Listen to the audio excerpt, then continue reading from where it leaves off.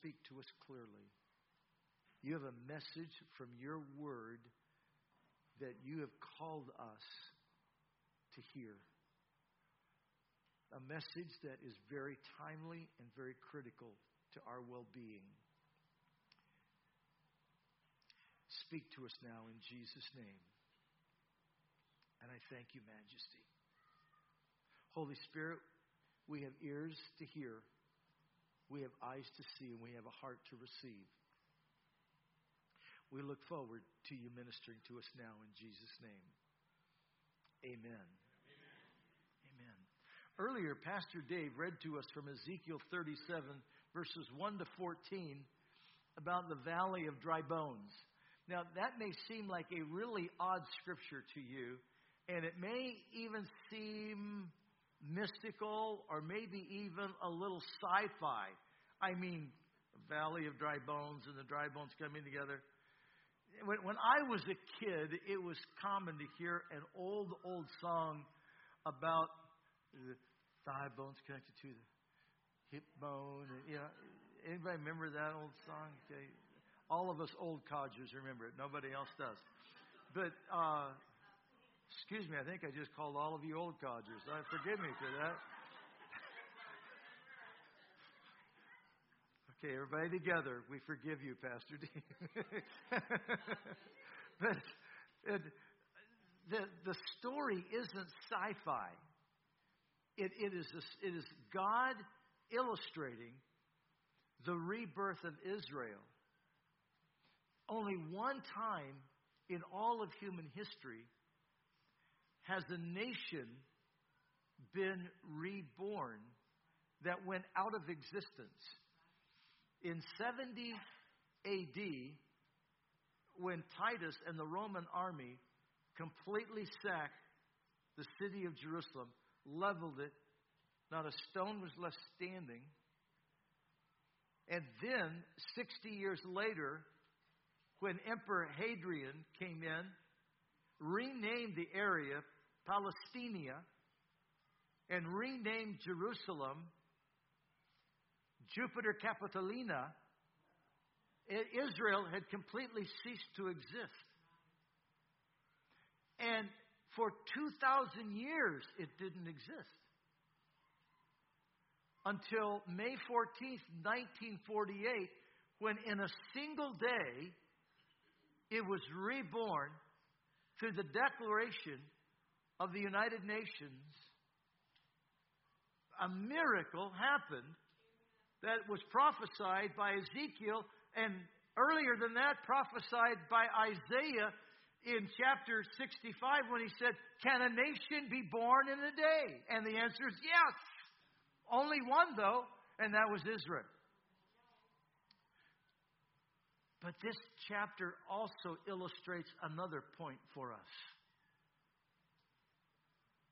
Probably every one of us in this room can think of someone that we have known, whether a coworker, a relative, or a friend in our neighborhood, whose life literally became a life of death, and they were just barely existing, whether through alcoholism or narcotics, or through emotional destruction, through mental breakdown, emotional breakdown. Their life just ceased existing. And it was like just skin and bone, barely existing. They may not have literally been skin and bone, or they may have been through the malnutrition of those kind of addictions. But we watched their life just like they just stopped living. And Almighty God gives us a promise. When your life is dead and you feel like, I might as well be buried, there's no hope, there's no future, maybe there's been cutting, or maybe there's even been attempted suicides, but it's like life has stopped really having meaning, I might just as well be dead. Almighty God says to you and I, these bones can live again. Yeah, they can. Yeah, they can. Now, how did these bones come back to life? Because the Spirit of God entered into them. How did these bones that were just a valley of dry bones suddenly become a mighty army again? It was because the Holy Spirit came into them, and the Holy Spirit not only gave them life, Holy Spirit gave them power. And they became a mighty army. And I'm saying to you, there are dozens in this room sitting around you right now. Our lives was like this valley of dry bones. And it was hopeless. It was hopeless. You've heard me say it before. I had a teacher stand me up in the 7th grade in front of the class and say, don't be like him. He'll be in prison by the time he's 21. There was good reason she was said. She shouldn't have said it, but there was good reason she said that. My life was headed to death. But Almighty God came into my life in high school and transformed my life. And He brought life and power into my life that I could change the direction of my life. And He can do the same for you. He has done the same for dozens in this room and many more that aren't with us this morning that are part of this church family. God has caused our dry bones to live again.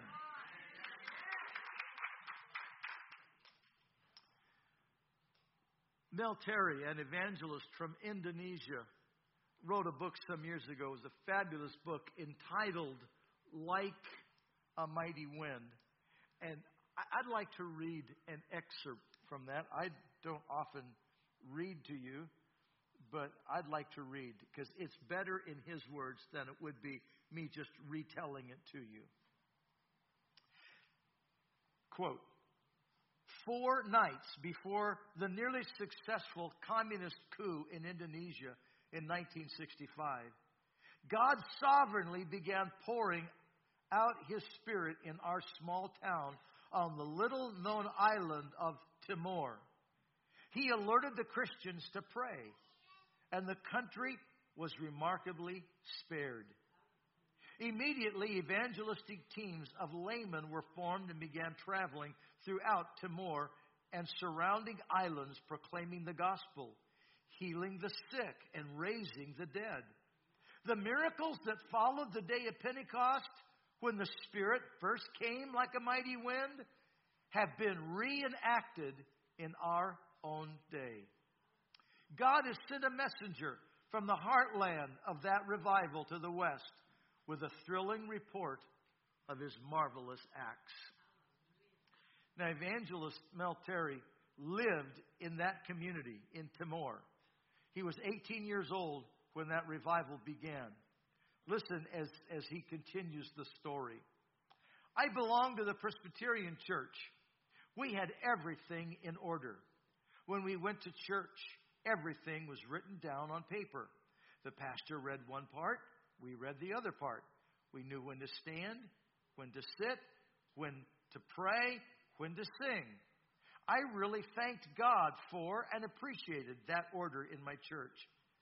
We also had love. Or I should say, we had a little bit of love. But in my church, we had no power at all. I remember well that night of September 26, 1965. About 200 people of all ages were gathered in our church praying together.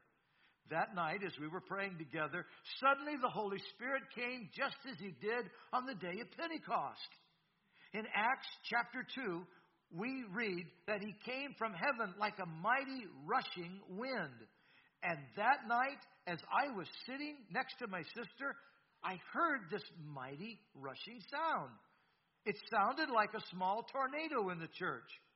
I looked around and saw nothing. I turned to my sister.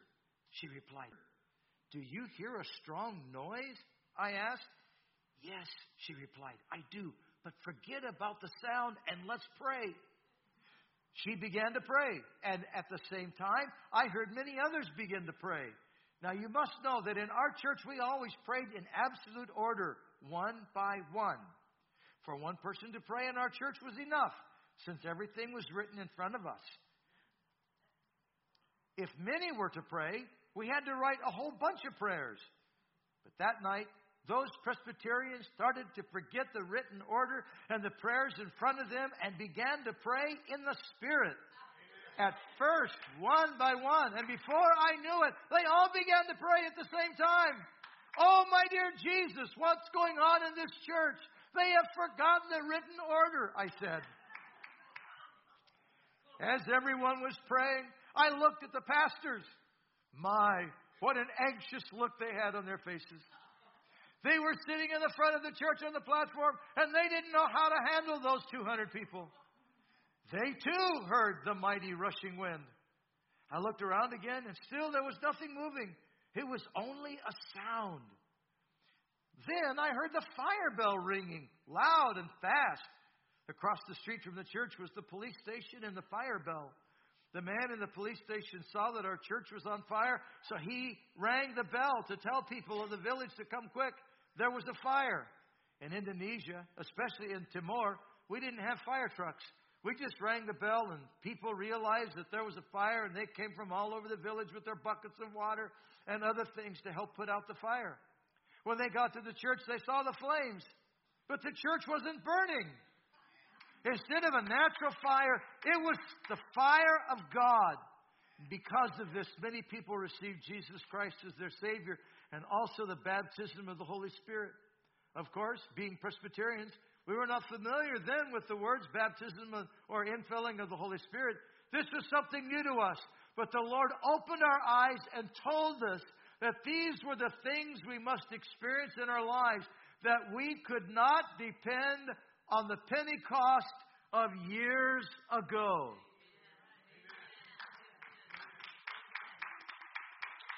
We could not depend on the Pentecost of years ago. Wow. That sounds just like what Jesus taught his disciples, doesn't it? Matthew chapter 3, it records John the Baptist prophesied, "There's one coming after me whose shoes I'm not even worthy to tie and untie. And he will baptize you with the Holy Spirit and with fire." Jesus came to John, and he was baptized in water. But we also know he was baptized in the Holy Spirit because the Spirit came on him in the form of a dove. And John bore witness. He said, "I saw the Spirit descend on him." Before Jesus began his public ministry, he was not only baptized in water, he was baptized with the Holy Spirit. And then, 3 years later, with his disciples, he pulled them together and he said, "I've given to you the Great Commission. Go into all the world and preach the gospel. But wait. Wait until you're clothed with power from on high. For you shall receive power after that the Holy Ghost has come upon you." In Acts chapter 1 and verse 8, it says, "But you shall receive power after that the Holy Ghost has come upon you, and you shall be witnesses unto me both in Jerusalem and in all Judea and in Samaria and to the uttermost parts of the earth." Jesus was saying to his disciples, just as I was baptized in the Holy Spirit to empower me to do the work of ministry, I'm saying to you, receive the baptism of the Holy Spirit so that you can do the work of ministry. And over the next 10 days, they waited in Jerusalem. They were continually in the temple worshiping and praising God. And then Acts chapter 2 verse 1 records, when the day of Pentecost was fully come, they were all in one place in one accord. That's not talking about an automobile. That's talking about they were all in unity, in harmony, in agreement together. All 120 of them were gathered together in this one place in agreement together, worshiping and praising God.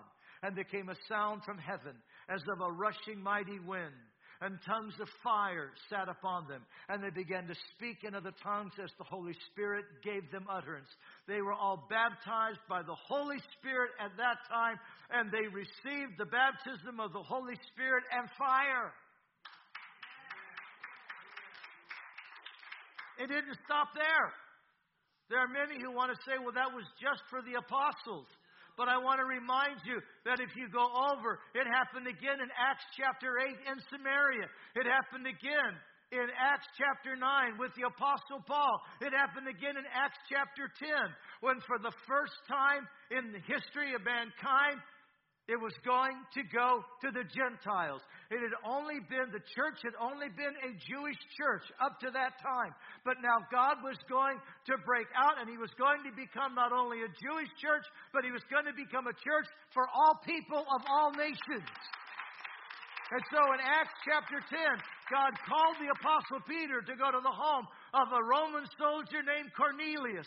And Cornelius had filled his home with Gentiles to hear the gospel. And when Peter got there, and as Peter began to preach, the Holy Spirit fell on them as He did on the day of Pentecost. They were baptized with the Holy Spirit and with fire. And God now was birthing the church among the Gentiles. Wow, what's going on?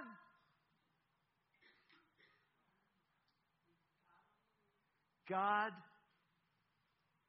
never intended His church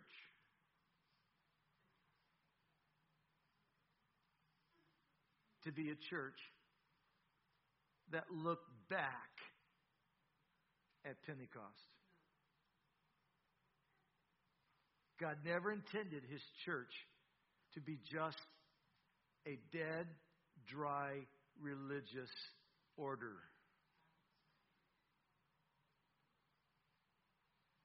That was never God's intent. Look at what Jesus said in John. Go ahead and go back for me, one slide for me, would you please?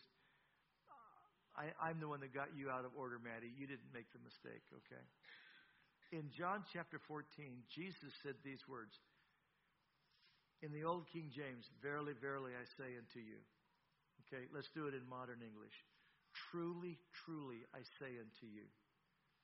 Jesus is using a Hebrew idiom. When you repeat a word, you're not stuttering. You're giving it exponential emphasis. So in Isaiah chapter 6, when the angels are crying, holy, holy, holy, they are saying God is holy to the third power. And when Jesus says, truly, truly, I say unto you, He is saying, I'm saying the truth to you to the second power. Or, like we would say it, I'm telling you the truth. It's absolutely the truth. Okay, what's He telling us?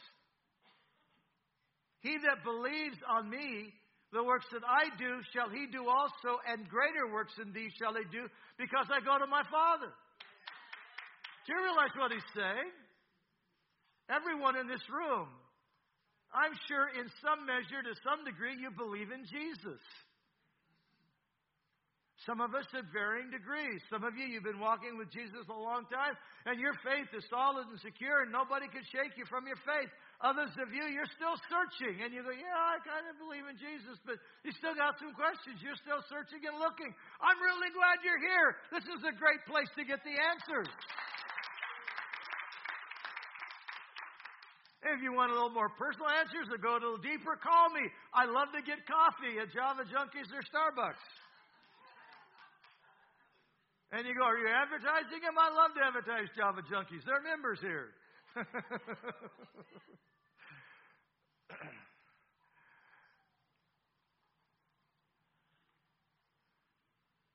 Look at what He's saying. You who believe in me, the works that I do, you'll do also. He wasn't saying you got to be some sort of superstar or somebody with a big name, or you got to have 55 degrees after your name, and then you'll be able to do the works that I do. That's not what He's saying. In fact, and this may sound weird from somebody who's got 2 master's degrees and a PhD, but I'm going to tell you something. Sometimes all those letters after your name makes faith even more difficult and challenging.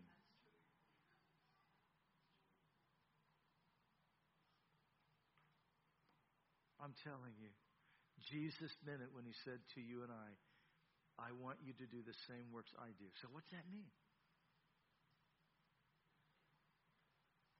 It means that God never intended his church to be anything but a church that was on fire. Now, you can go to the next slide for me, dear. Thank you so much for going back. We, so power, are to be a church operating in Pentecostal power. That's what God meant. Not just somebody who doctrinally says, yes, we believe in Acts chapter 2 in the day of Pentecost.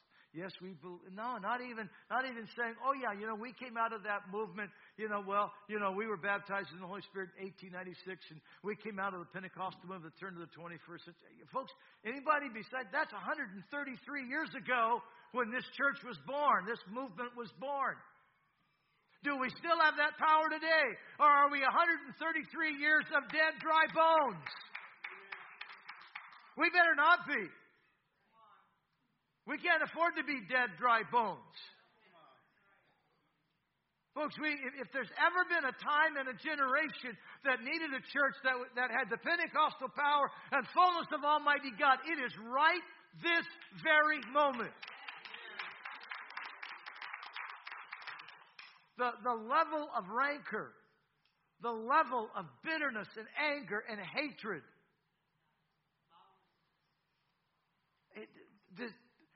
Does it disturb you as it does me that we've literally come to a time and season when it's not tolerance. It's no longer tolerance. They don't want tolerance. You either agree with me or you're my enemy and I have to take you out. Really? Really? We can't agree to disagree? Really?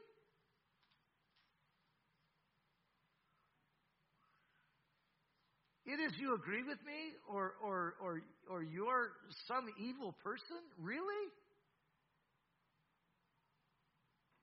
But that's the level of hatred and the bigotry and the anger and the violence that we're seeing, the violence that's in our streets, the violence. Folks, listen, there's only one answer. There is only one thing that's going to turn this around. Only one answer. And that is when the church rises up in the power of the Holy Spirit and we are like Jesus walking in the streets of our cities in the power and authority of the Holy Spirit. I'm reminded back to the 1960s when a skinny preacher that pastored in a rural community in Pennsylvania, and he was street dumb. I mean, he was as ignorant as you could be about city and about streets in the inner city. And yet that skinny preacher went into the streets of New York City. Literally, war had been declared on the police department of New York City by the Mau Mau gang. And they were killing police officers daily. It was war. That kind of sounds familiar, doesn't it?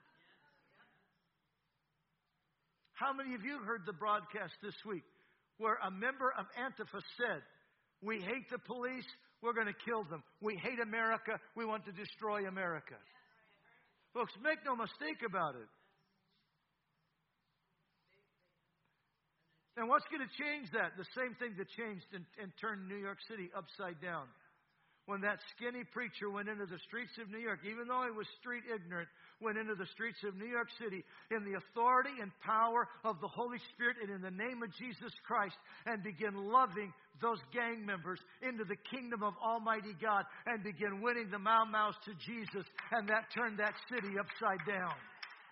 And I'm telling you, it's the same thing. That is what we need right now. But it's got to be a church that is empowered with the Holy Spirit.